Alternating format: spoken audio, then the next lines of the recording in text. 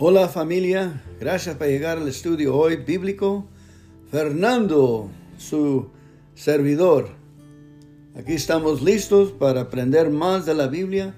Vamos a orar el Padre Nuestro y luego vamos a tomar comunión y luego vamos a hacer nuestras tareas empezando con el 9 de febrero por el libro Fe a Fe, que es Faith to Faith, por Kenneth and Gloria Copeland Ministries. El libro está gratis y está en kcm.org. Gracias. Vamos a orar. Padre nuestro que estás en los cielos, santificado sea tu nombre. Véngase tu reino.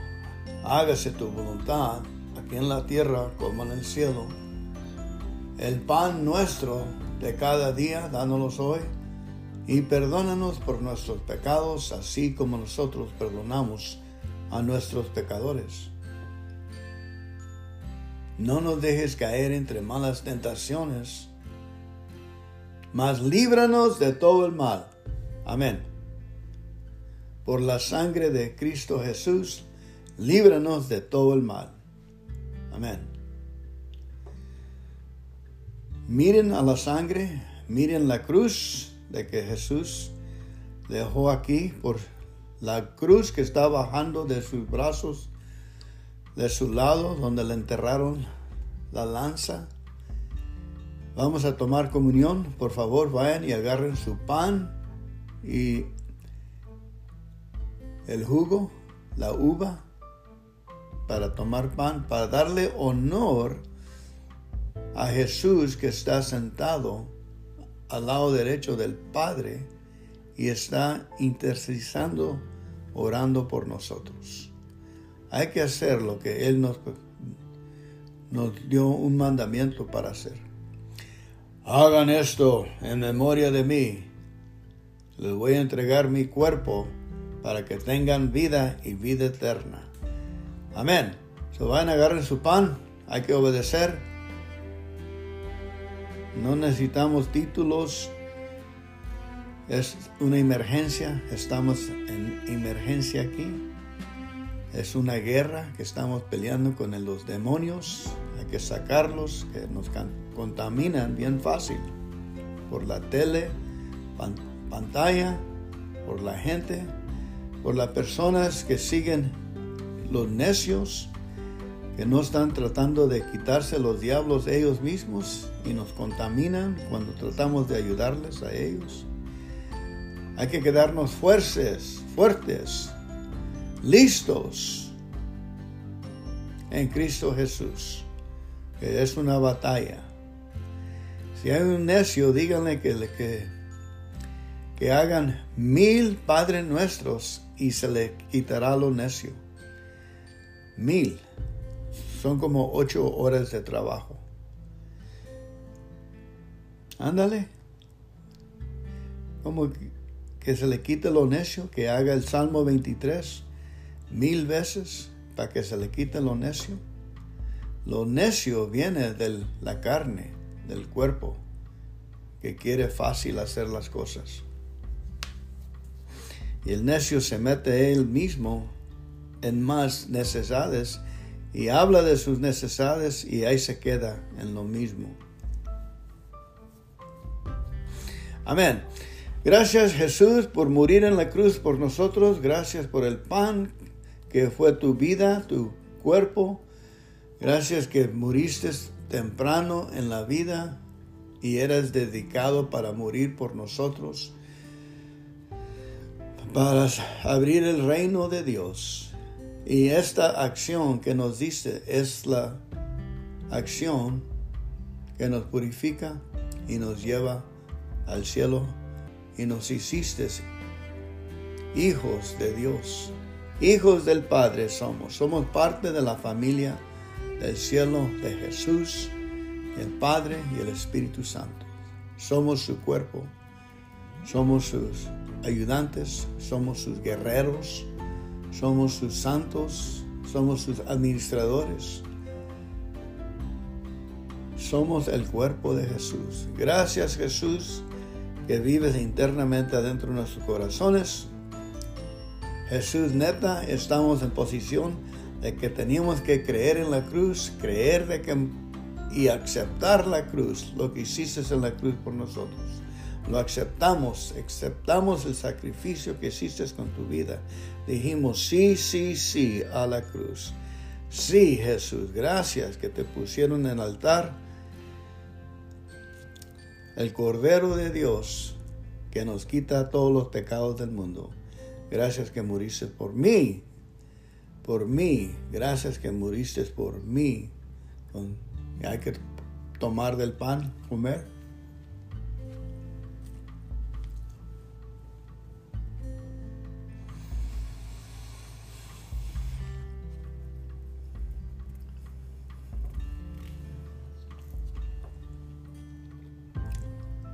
Y esa noche Jesús tomó la copa y dijo: toman esto es mi sangre derramada por ustedes, por la limpieza de la alma y perdonar los pecados.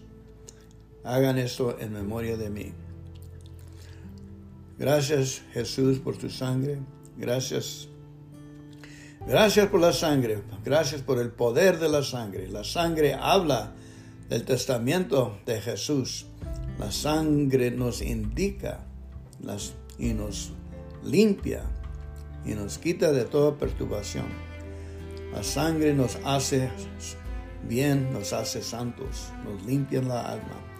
Gracias, Jesús, por perdonarme por todos mis pecados, por darme la salvación, por la cruz que la acepto y la miro. Y gracias por la sangre que cayó a la tierra, que cayó al piso. Gracias por la sangre que está en la madera, en la crucificación. Gracias, Jesús, por el que derramaste tu sangre, el Cordero de Dios. Y tomamos de esa sangre. Hay que tomar de la sangre, mi familia.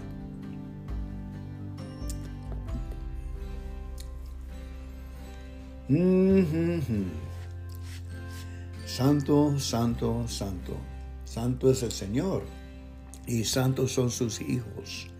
Somos santos, aunque la regamos, somos santos. Si la están regando, digan: gracias a Dios que estoy en esta posición y que todavía no entiendo. Gracias a Dios que estoy en esta posición y todavía no entiendo. Eso es juzgarse uno mismo, recibir el perdón del Señor y las fuerzas para seguir adelante y quitarse esos demonios que nos contaminan. Amén. O están ya santos. No se enojan. ¿Ah? Y acuérdense, todos en el mundo tenemos los mismos problemas. Los demonios nos están tratando de atacar. Por eso ellos huyen cuando hacemos eso. Nos protegemos, nos ponemos el reino de Dios sobre nosotros. Amén. Ok, ahora vamos a la lectura. Como dije, vamos a entrarle con el 9 de febrero. La primera es Mateo 5:4, que nos dice: bienaventurados los que lloran, porque ellos recibirán consolación. Amén. Bienaventurados los que lloran, porque ellos recibirán consolación. Mateo 5:4. Amén. ¿Sabe de qué estaba hablando Jesús cuando dijo esas palabras? Estaba refiriéndose al llanto del intercesor y del consuelo que éste recibe cuando el Espíritu Santo le asegura que su oración ha sido oída. Orar hasta ser oído significa romper las barreras que han detenido la obra de Dios en la vida de otros. Quiere decir que debe usar su armadura espiritual para repeler las fuerzas de las tinieblas que los rodean. Hoy en día se necesitan con urgencia creyentes que estén dispuestos a orar de esa manera. Se necesitan intercesores que vayan delante de Dios y alcancen misericordia y compasión para los pecadores, los enfermos y los abatidos. Se necesita guerreros de oración que estén firmes hasta que tengan la seguridad en su espíritu de que toda barrera ha sido derribada y toda atadura ha sido deshecha. Dios está buscando esa clase de intercesores, porque hay ciertas cosas que no acontecerán en este mundo, sino hasta que ellos los encuentren. Hay bendiciones y manifestaciones de Dios que solo vendrán cuando alguien las haga realidad por medio de la oración. El mismo Jesucristo vino a este mundo como resultado de la intercesión. ¿Se acuerda de Simeón y Ana? Ambos eran intercesores y guerreros de oración. Habían pasado años en llanto espiritual, orando para que el Mesías viniera. Cuando por fin se hizo realidad, fueron consolados por el Espíritu Santo al ver al recién nacido Jesús en el templo. Nacido. Lo reconocieron y se regocijaron. Si usted se pregunta si es uno de los que han sido llamados a la intercesión, entonces probablemente lo sea. Dios está llamando creyentes de todo el mundo para que experimenten ese llanto y consuelo especiales que solo los intercesores pueden comprender. Él está llamándolo para que dé su vida por otros en oración. En algún lugar del mundo, alguien necesita que usted ore hasta que su clamor sea oído. Tómese un buen tiempo para estar de rodillas hoy. Amén, amén, amén. Hay que orar también por nuestros tíos, tías, abuelos y todos. Amén. Ahora leer Lucas 2, 1 a 38. El nacimiento de Jesús. Poco antes de que Jesús naciera, Augusto, emperador de Roma, mandó hacer un censo, es decir, una lista de toda la gente que vivía en el imperio romano. En este tiempo, Quirinio era el gobernador de Siria y fue el responsable de hacer este primer censo en la región de Palestina. Todos tenían que ir al pueblo de donde era su familia para que anotaran sus nombres en esa lista. José pertenecía a la familia de David y como vivía en Nazaret, tuvo que ir a Belén para que lo anotaran, porque muchos tiempos antes allí había nacido el rey David. Allí los acompañó María, su esposa, que estaba embarazada. Eran como 75 millas, 80 millas. Mientras estaban en Belén, a María le llegó la hora de tener su primer hijo. Como no encontraron ningún cuarto donde pasar la noche, los hospedaron en el lugar de la casa donde se cuidan los animales. Cuando el niño nació, María lo envolvió en pañales y lo acostó en un pesebre. Esa misma noche, unos pastores estaban cuidando sus ovejas cerca de Belén. De pronto, un ángel de Dios se les apareció y la gloria de Dios brilló alrededor de ellos. Los pastores se asustaron mucho, pero el ángel les dijo: no tengan miedo, les traigo una buena noticia que los dejará muy contentos. Su Salvador acaba de nacer en Belén. Es el Mesías, el Señor. Lo reconocerán porque está durmiendo en un pesebre, envuelto en pañales. De pronto, muchos ángeles aparecieron en el cielo y alabaron a Dios cantando: gloria a Dios en el cielo y paz en la tierra para todos los que Dios ama. Gloria a Dios en el cielo, y paz en la tierra para todos los que Dios ama. Repitan conmigo, digan: gloria a Dios en el cielo y paz en la tierra para todos los que Dios ama. Después de que los ángeles volvieron al cielo, los pastores se dijeron unos a otros: vayamos corriendo a Belén para ver esto que Dios nos ha anunciado. Los pastores fueron deprisa a Belén y encontraron a María y a José y al niño acostado en el pesebre. Luego salieron y contaron lo que el ángel les había dicho acerca del niño. Todos los que estaban allí se admiraron al oírlos. María quedó muy impresionada por todo lo que estaba sucediendo y no dejaba de pensar en eso.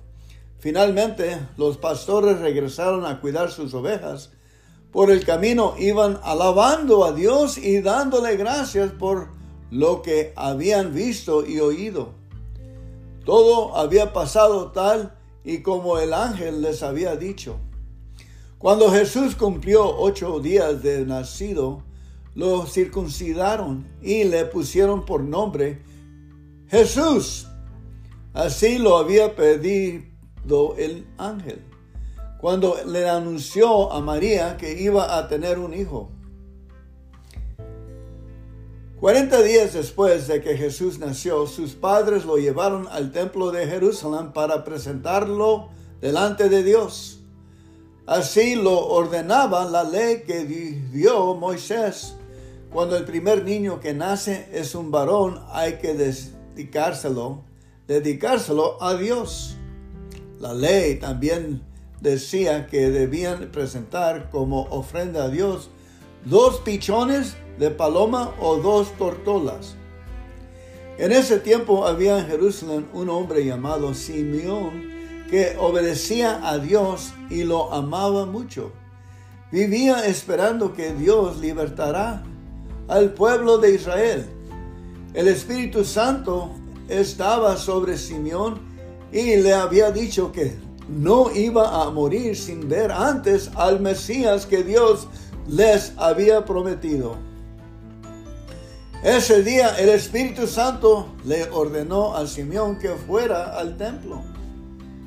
Cuando los padres de Jesús entraron en el templo con el niño para cumplir lo que mandaba la ley, Simeón lo tomó en sus brazos y alabó a Dios, diciendo: ahora, Dios mío, puedes dejarme morir en paz. Ya cumpliste tu promesa. Con mis propios ojos he visto al Salvador, a quien tú enviaste y al que todos los pueblos verán. Él será una luz que alumbra a todas las naciones y será la honra de tu pueblo Israel. Jesús y María quedaron maravillados por las cosas que Simeón decía del niño. Simeón los bendijo y les dijo a María: Dios envió a este niño para que muchos en Israel se salven y para que otros sean castigados. Él será una señal de advertencia y muchos estarán en su contra.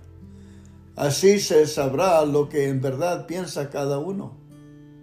Y a ti, María, esto te hará sufrir como si te clavaran una espada en el corazón. En el templo estaba también una mujer muy anciana que era profetisa. Se llamaba Ana. Era hija de Penuel y pertenecía a la tribu de Aser. Cuando Ana era joven, estuvo casada durante 7 años. Pero ahora era viuda y tenía 84 años de edad. Se pasaba noche y día en el templo ayunando, orando y adorando a Dios. Cuando Simeón terminó de hablar, Ana se acercó y comenzó a alabar a Dios y hablar acerca del niño Jesús. a todos los que esperaban que Dios liberara a Jerusalén.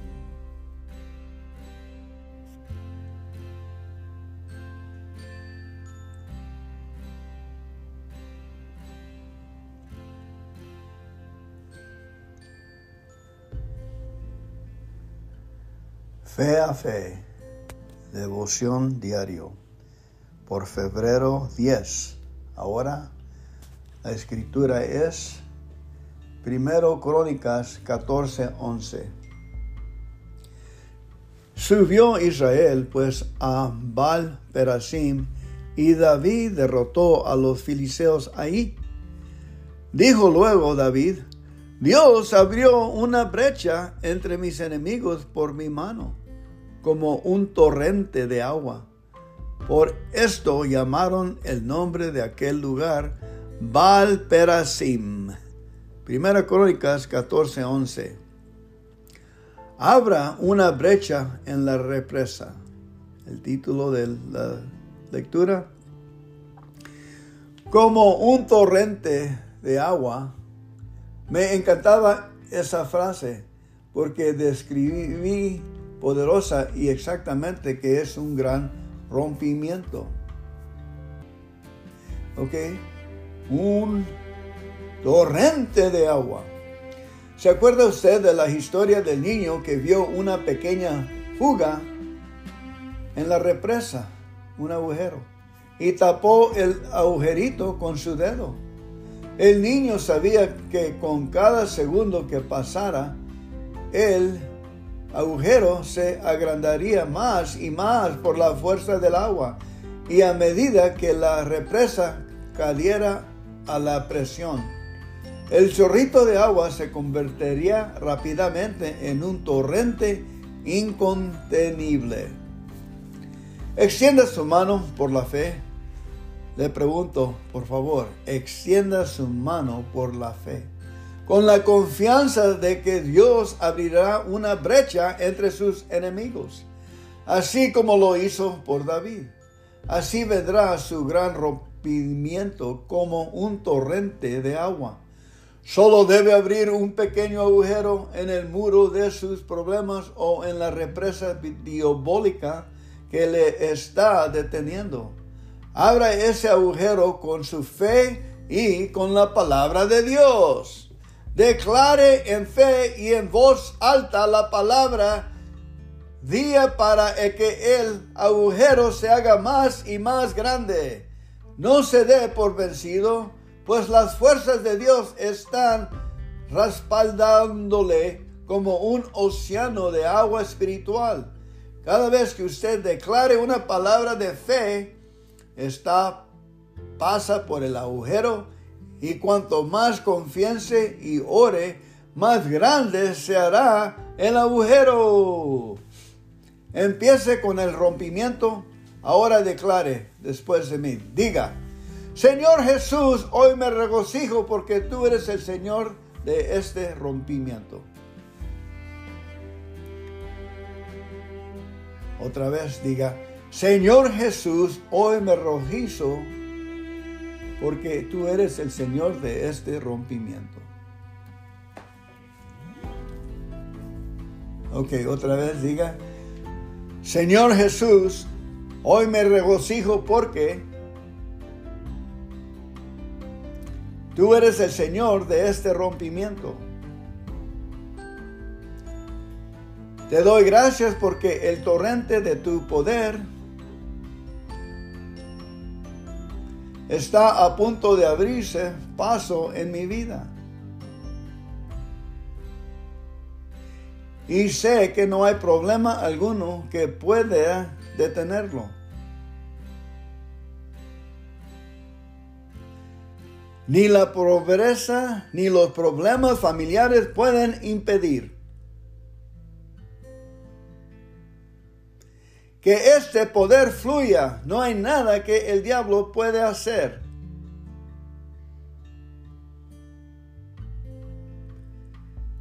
Para evitar mi victoria, te alabo por ello ahora. Amén.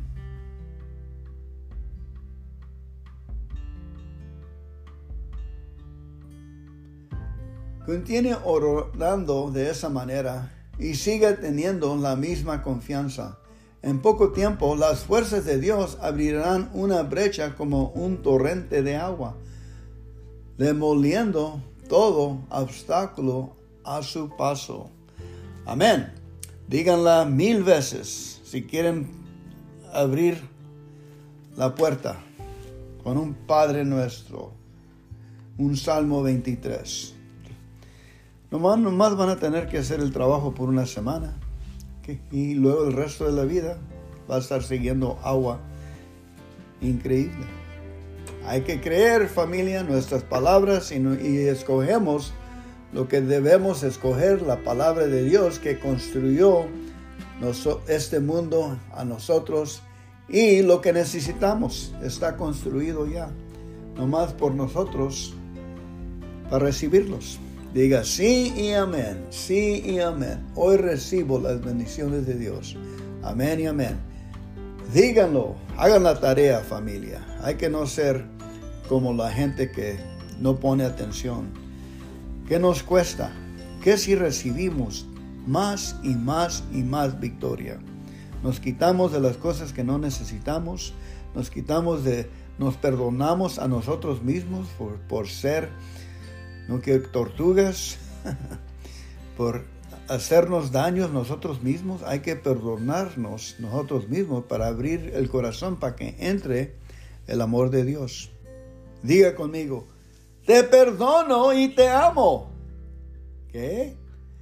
Te perdono y te amo. Mírense en el espejo. Te perdono y te amo. Hay unos de nosotros que tenemos que hacer 1000 veces eso para que creamos y que entre el amor de Dios.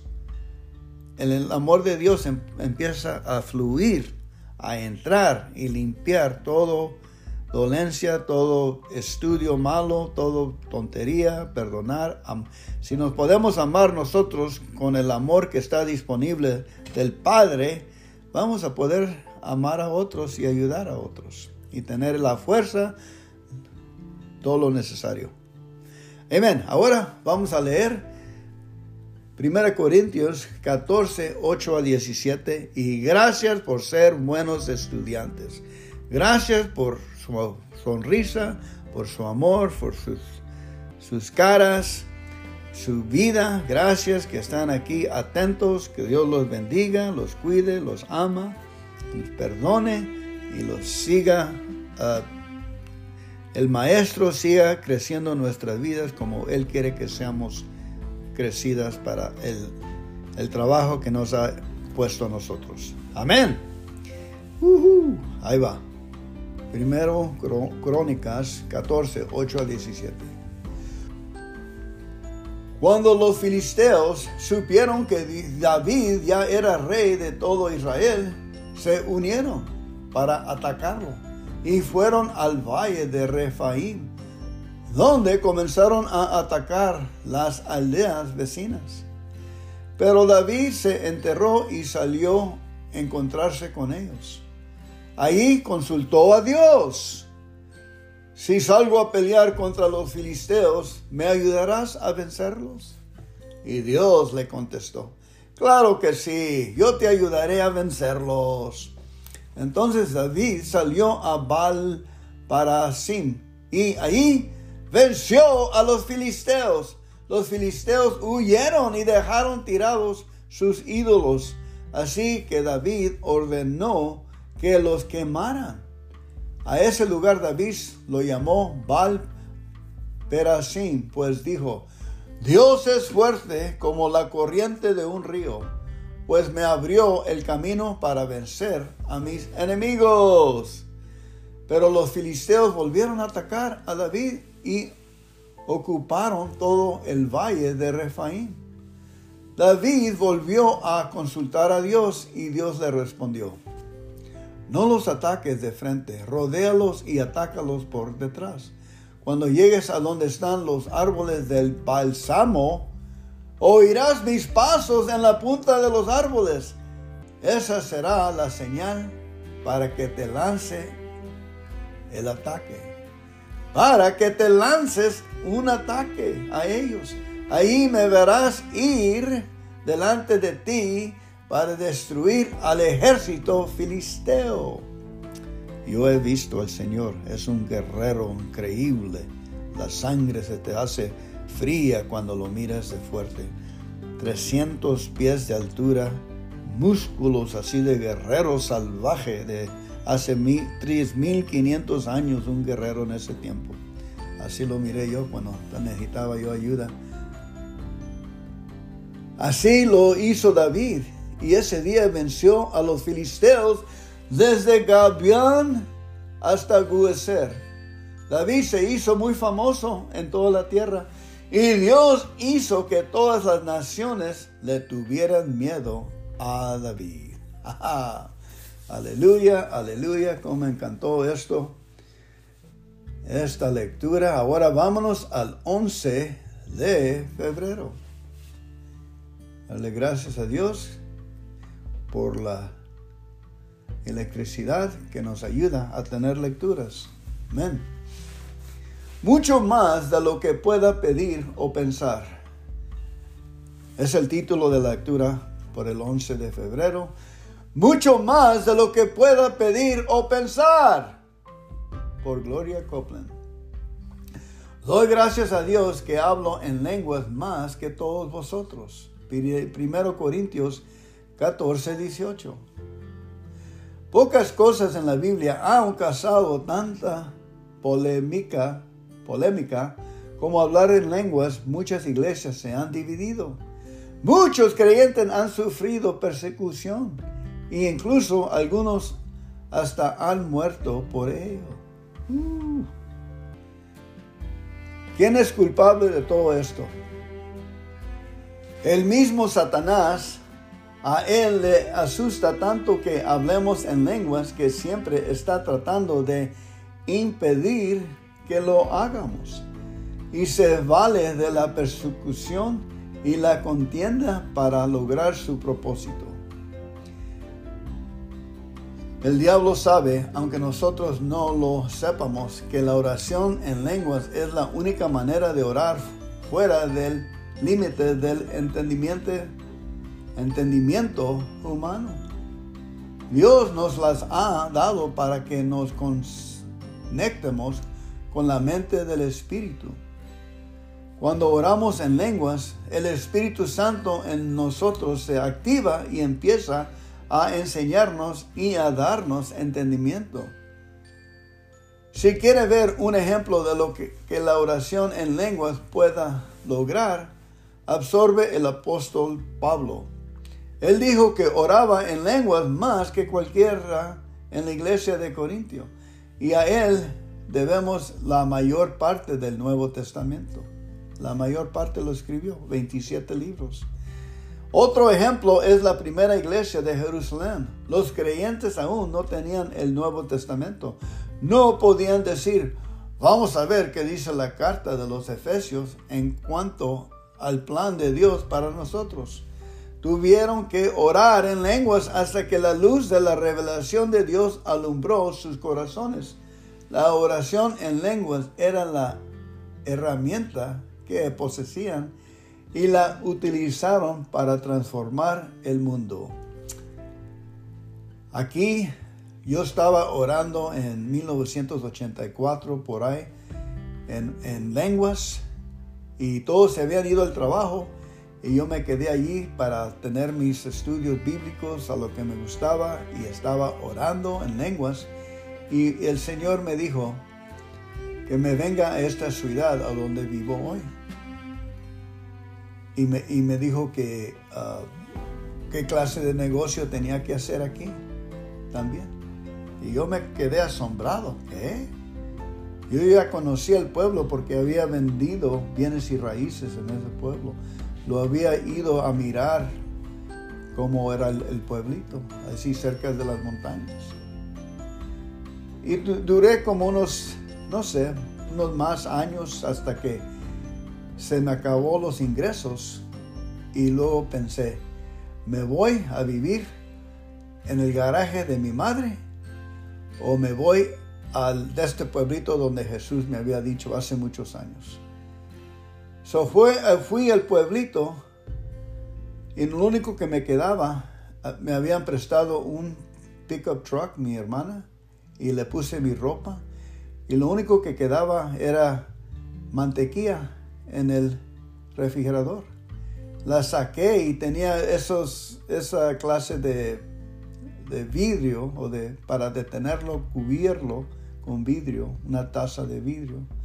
Y la puse arriba, y era verano, la puse arriba de la ropa, que eso era un problema porque se iba el sol. Estaba atrás del pickup truck, del troque. Me fui al pueblo por fe. No me van a creer, pero no tenía ni un 5, nada de plata. El gobierno me había quitado el dinero 3 veces de los bancos y de todo, porque estaba vendiendo bienes y raíces y trabajando aquí y allá, pero no hice mis taxes por 1 año o 2, algo así. Era joven y no agarraba dinero, pagaba los biles, y querían ellos unos $10,000, $8,000 que yo pague de impuestos. A ese tiempo no sabía de dar gracias. Si hubiera dado gracias a Dios, era la voluntad de Dios para que el problema me lleve a donde Dios quería que yo estaría. Y fui a ese pueblito y no sabía dónde ir. ¿A dónde voy? Pues hice una derecha y luego hice una izquierda a la brava, y ahí estaba una casita con un sign de renta.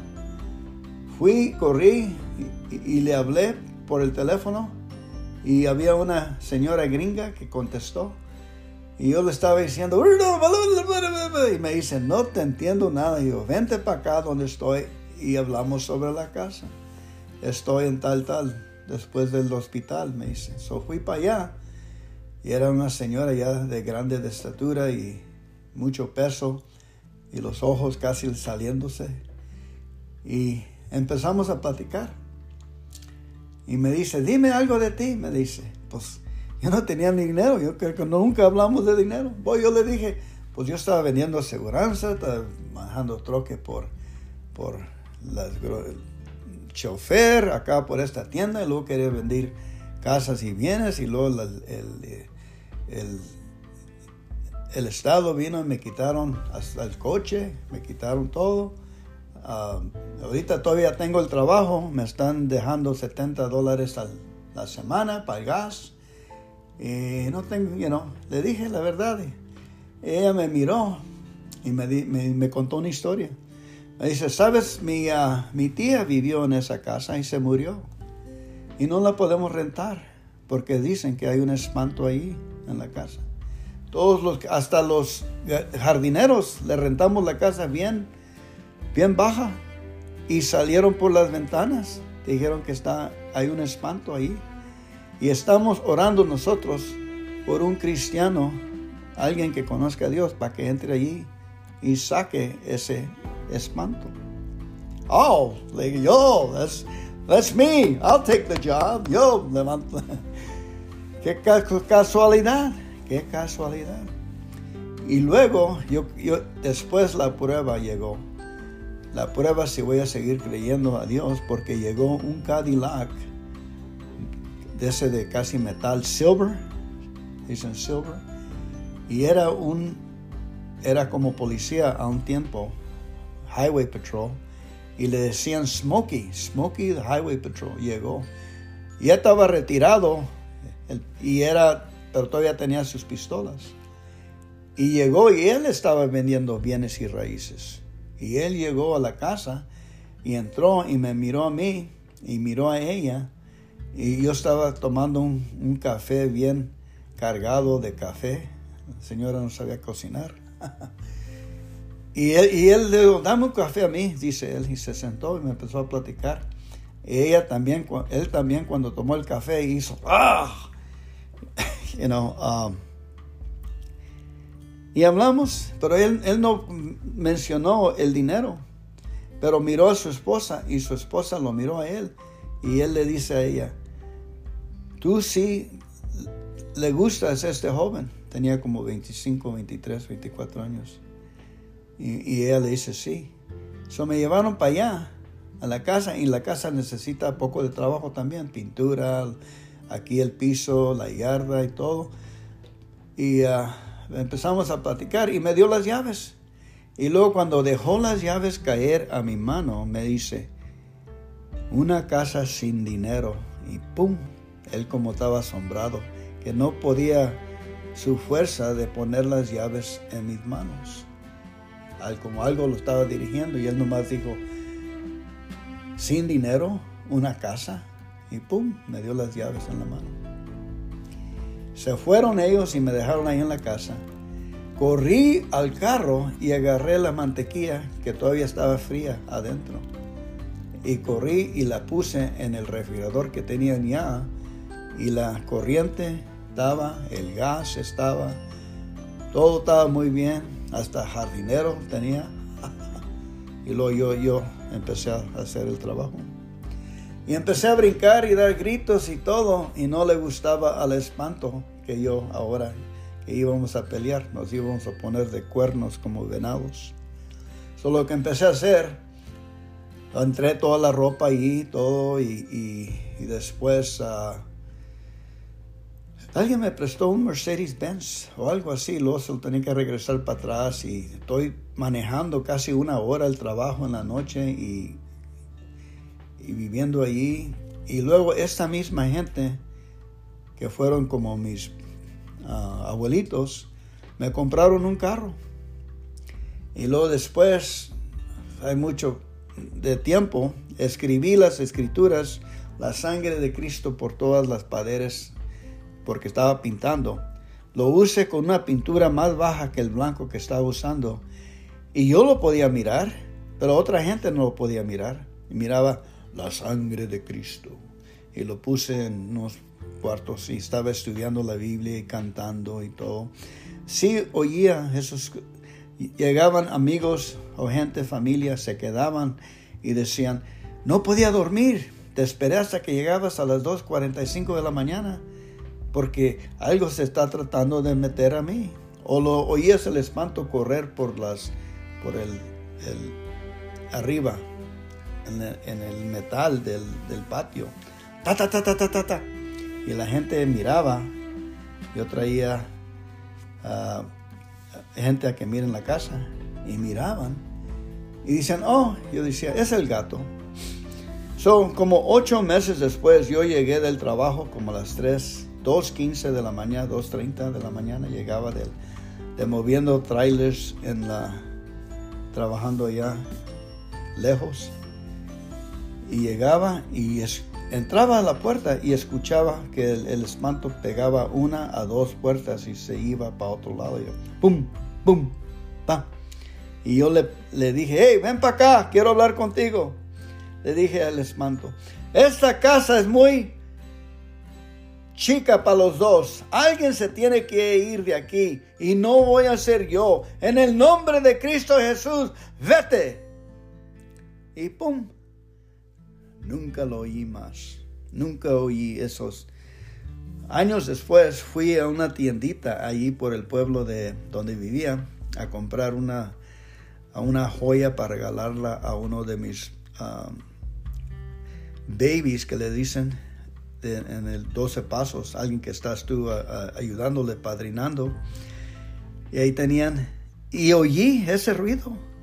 Y la señora que me estaba vendiendo la joya me dice, no dijo nada, pero oí el suspiro que hizo. Y digo, porque ella también lo escuchó. Oí que estaba allá. Y dice, aquí estás, canijo. Le dije, qué bien, ahí quédate. Para que esta señora no le dije nada. Pero yo no quería que me siguiera. Ok. Hay que seguir con la tarea. Y otra cosa pasó. La renta les pagué. Ellos vinieron y me dijeron, el Señor vino. La voz de Dios me dijo otra cosa, me hizo, agarra un esponja nueva y ponle vinagre y atállala alrededor de la casa, el metal arriba, donde echa el agua a un lado. Todo metal, me dijo así. Yo fui a la tienda a comprar esas cosas y estaba enfrente del vinagre, que era ese tiempo 69 centavos por un litro. Y estaba mirando y dice, yo oí de Dios, que Dios me habló, y había un niño allá enfrente de la marqueta. Yo estaba bien atrás, allá cerca a la leche, bien atrás de la marqueta de la isla. Y él está allá donde están los cajeros y le grita a otro niño que yo no puedo mirar. Le grita a él, y yo pensando esto, mirando el vinagre, él grita al otro niño, le dice, ¡no se te olvide el vinagre! A la fecha, les digo, es la verdad. Y yo agarré el vinagre y corrí, lo pagué. Y fui y agarré la escalera y en ponerle vinagre alrededor de la casa. ¿Okay? Y se acuerdan de que Jesús tomó vino y vinagre cuando estaba en la cruz. Acuérdense, ¿no? Entonces puse ese vinagre alrededor del metal de la casa, y cuando ya estaba acabando, llegó ese Cadillac, ese de metal. Llegó el Smokey, mi amigo, y me dice, ven para acá, te quiero enseñar algo. Y abrió the trunk, lo atrás del carro, y me enseñó barras como de oro, pero eran de plata. Y tenía, no sé, como unas 30. Y me dio una y me dice, vamos a abrir, las voy a vender, dice, y vamos a abrir una de bienes y raíces, una oficina. Y yo ya estaba quemado con bienes y raíces, pero sonreí, dice, ok, está bien. La agarró, fue y las vendió, y abrimos una oficina y empezamos. Y yo trabajando de noche, en el día iba para allá cuando podía, y empezamos a vender bienes y raíces. Exactamente como hablando de lenguas, el Espíritu de Dios, el Espíritu Santo me dijo, vente para este pueblo, vive allí y métete en bienes y raíces. Exactamente lo que el Espíritu declaró, como 15 años después, se hizo así como él. Yo le ayudé a entrenar, y hicimos y vendimos bienes y raíces. Amén. Eso es hasta la fecha. Ahorita estoy en este pueblo. Yo les pagué todo el dinero por la renta a ellos. Hasta cuando se murieron, todavía les debía más los pagos que estaba haciendo. Y yo lloré como niño cuando se murió ese señor. Fue como un papá que no tenía. Y ella también. Y otra cosa, fuimos de misioneros a San Felipe, donde había un orfanatorio, y los empecé a llevar, y ellos fueron conmigo. Y el Señor de allá de alta, Él manejó, no me dejó manejó hasta allá, y siempre se sonríe, lleno de vida, de poder. Y me admiré, de que no se cansa de manejar tantas horas de Los Ángeles all the way to San Felipe. Pues fuimos y llevamos leche, arroz, frijoles de las tiendas de acá al orfanatorio. Amén. Ok, hay que seguir acá con la lectura. Otro ejemplo es la primera iglesia de Jerusalén. Los creyentes aún no tenían el Nuevo Testamento. No podían decir, vamos a ver qué decía la carta a los Efesios en cuanto al plan de Dios para nosotros. Tuvieron que orar en lenguas hasta que la luz de la revelación de Dios alumbró sus corazones. La oración en lenguas era la herramienta que poseían y la utilizaron para transformar el mundo. Hace algunos años Dios empezó a decirme que pasara 1 hora al día orando en lenguas. Después de hacerlo por algún tiempo, empecé a conocer gente que había sido guiada a hacer lo mismo. Dios estaba instando a creyentes de todo el mundo a orar más en el Espíritu. Amén. Yo creo que el Señor quiere que nosotros oremos en el Espíritu por 1 hora a las 5 de la mañana. Estoy orando por ustedes, por sus tíos, por sus abuelos, por sus trabajos, por sus enemigos, por sus hijos, por su salud, alrededor de ustedes, contra quitar los demonios y ponerles alrededor la sangre de Cristo Jesús, que el Señor le dé gozo, fuerza, salud y prosperidad. Lo que voy a estar orando por ustedes por 1 hora, de las 5 o de las 4 a las 5 de la mañana, cuando oro por ustedes. Amén. Eso es que el Señor quiere que sigamos. Amén. Que sigamos metiendo la presencia de Dios y creciendo y creciendo. Amén. Así como está escribiendo la señora aquí. Dios estaba instando a creyentes de todo el mundo a orar más en el Espíritu. Si usted aún no ha tomado la decisión de orar en lenguas todos los días, tómela ahora mismo. Descarte los descuerdos y la confusión que el diablo ha sembrado y declare. Diga esto después de mí. Diga: Señor, voy a hacerlo. No me importa lo que el diablo diga. Y me tienes sin cuidado lo que digan los demás. Sé que tú tienes cosas maravillosas para mí que ni siquiera puedo imaginar y que sobrepasan lo que puedo pedir o entender, pero que recibiré al orar en el Espíritu. Otra vez. ¡Ja! ¡Qué bonito está! Esto me hace alegre, gente. Esto me hace que tenemos ahora un sistema de cómo tener éxito. Ahora estamos en unión juntos. El diablo trata de derrotarlos por ponerlos aislados, pero gracias a Dios por la electricidad todos podemos estar en unión alrededor del Dios.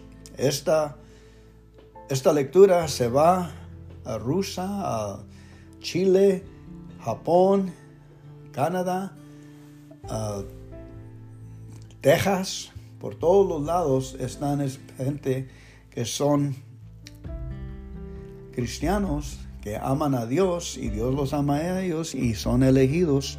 Todos estamos en unión. Acuérdense, las 5 de la mañana acá en Los Ángeles. Eso es el tiempo de que estoy orando por ustedes. Amén. En esta manera. Dios estaba instando a creyentes de todo el mundo a orar más en el Espíritu. Qué curioso. Yo me levanté a las 3:15 de la mañana. Por ahí 3 y digo, es bastante tiempo. Me gustaría dormir hasta las 7 como un tiempo dormía. Pero el Señor vino a las 5 de la mañana, un tiempo cuando estaba viniendo de bienes y raíces y no me está yendo muy bien. Y había un señor sentado allí en mi recámara a las 5 de la mañana. Era un ángel. Y él tenía un traje de 3 piezas de hombre con líneas así, bien arreglado. Y tenía un Rolex, esos relojes. Y el Espíritu me dijo, ese Rolex cuesta $30,000. Y el Rolex era el que estaba sonando a las 5 de la mañana. El Rolex estaba haciendo así como Big Ben de Inglaterra, estaba haciendo ¡pum! ¡Pum! ¡Pum! Y yo me levanté y lo miré por el Espíritu. Y me dice el Espíritu, te ha enviado a para que te traineara en el negocio, como tú pediste que necesitabas ayuda. ¿Y qué? ¿A las 5 de la mañana? ¿Qué? Pues yo di vuelta, me fui a dormir. Me puse a dormir. Pero hasta la fecha, hoy, me levanto como a las 4 para estar listo. ya listo, porque el ángel estaba listo, estaba bien peinado, bien arreglado, listo para la banquera del mundo. Y yo mismo me arreglé hoy, trato de dormir temprano y para llegar con esa actitud de negociante al negocio de Dios. Y aquí me tienen, he fracasado muchas veces, ¿verdad? Pero porque hay amor eterno, ¿quién está apurado? Ok, hay que decirlo otra vez, ahí va. Señor, voy a hacerlo. No me importa lo que el diablo diga. Y me tienes sin cuidado lo que digan los demás. Sé que tú tienes cosas maravillosas para mí, que ni siquiera puedo imaginar, y que sobrepasan lo que puedo pedir o entender, pero que recibiré al orar en el Espíritu. Otra vez. Señor, voy a hacerlo. No me importa lo que el diablo diga. Y me tienes sin cuidado lo que digan los demás.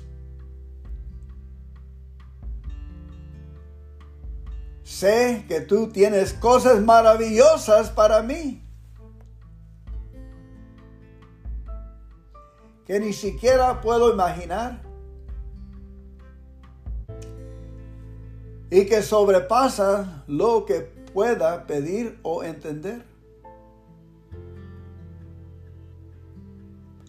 pero que recibiré al orar en el Espíritu.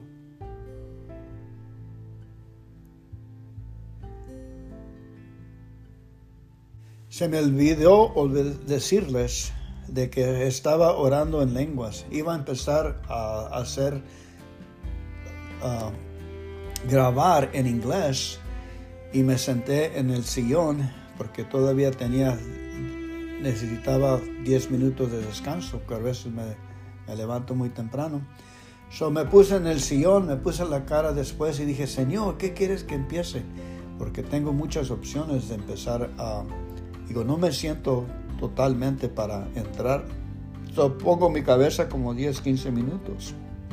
Y empiezo a hacer en el Espíritu. Un sonido así bajo. Pero no estaba hablando en lenguas como le hacen en la iglesia, pero estaba haciendo sonido. La tarea es que le estoy diciendo de que pueden decir cualquier sonido que se le viene a la mente y se siente bien.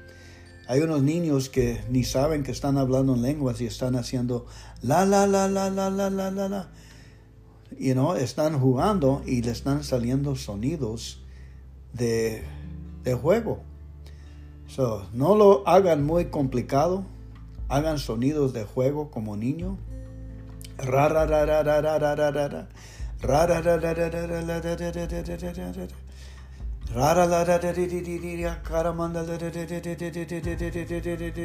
Sienten, ese es el Espíritu Santo que quiere salir.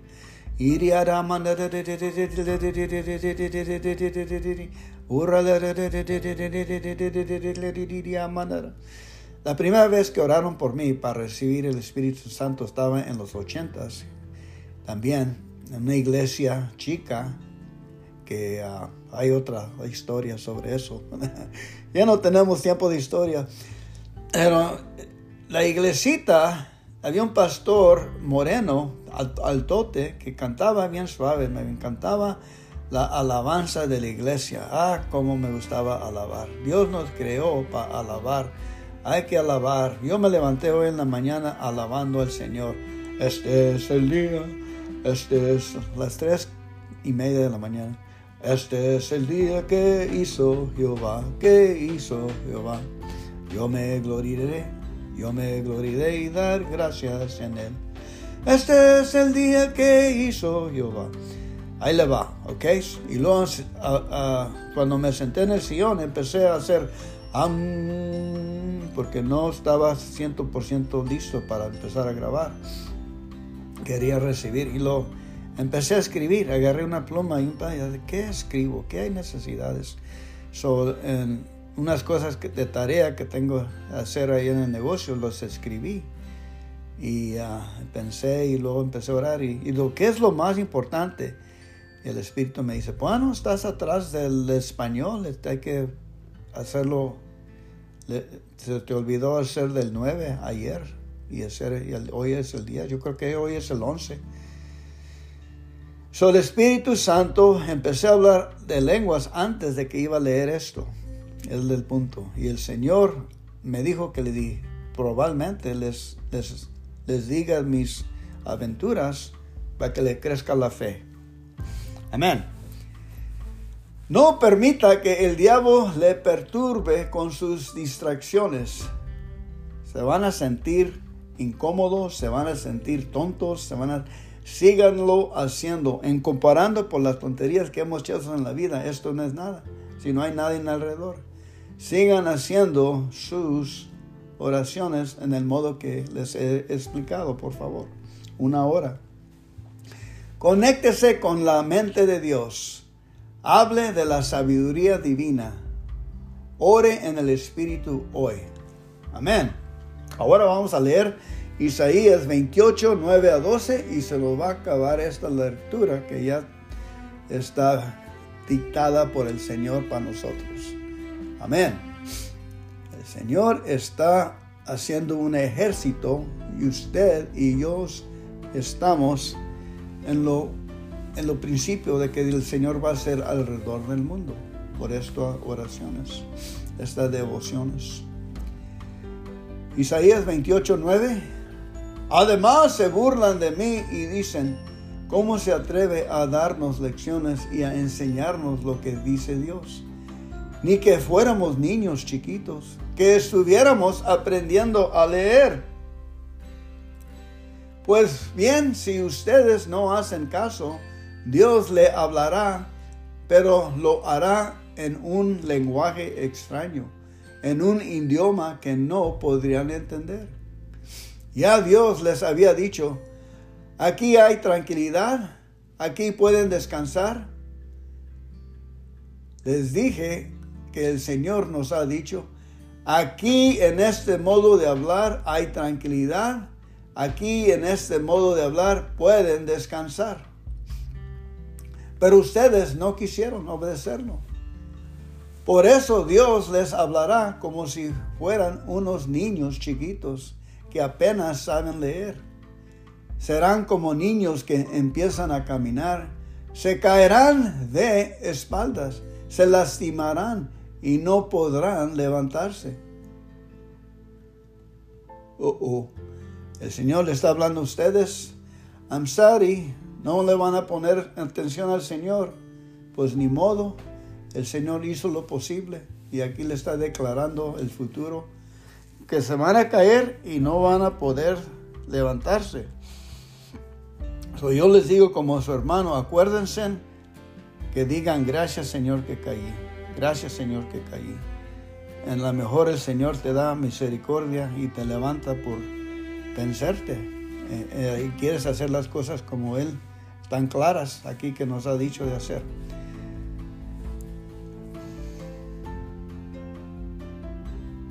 Padre nuestro que estás en el cielo, santificado sea tu nombre. Véngase tu reino, hágase tu voluntad aquí en la tierra como en el cielo. El pan nuestro de cada día, dánoslo hoy, y perdónanos por nuestros pecados, así como nosotros perdonamos a nuestros pecadores. Y no nos dejes caer entre malas tentaciones, mas líbranos y guárdanos de todo el mal. Porque tuyo es el reino, el poder y la gloria para siempre, siempre, Señor. Amén.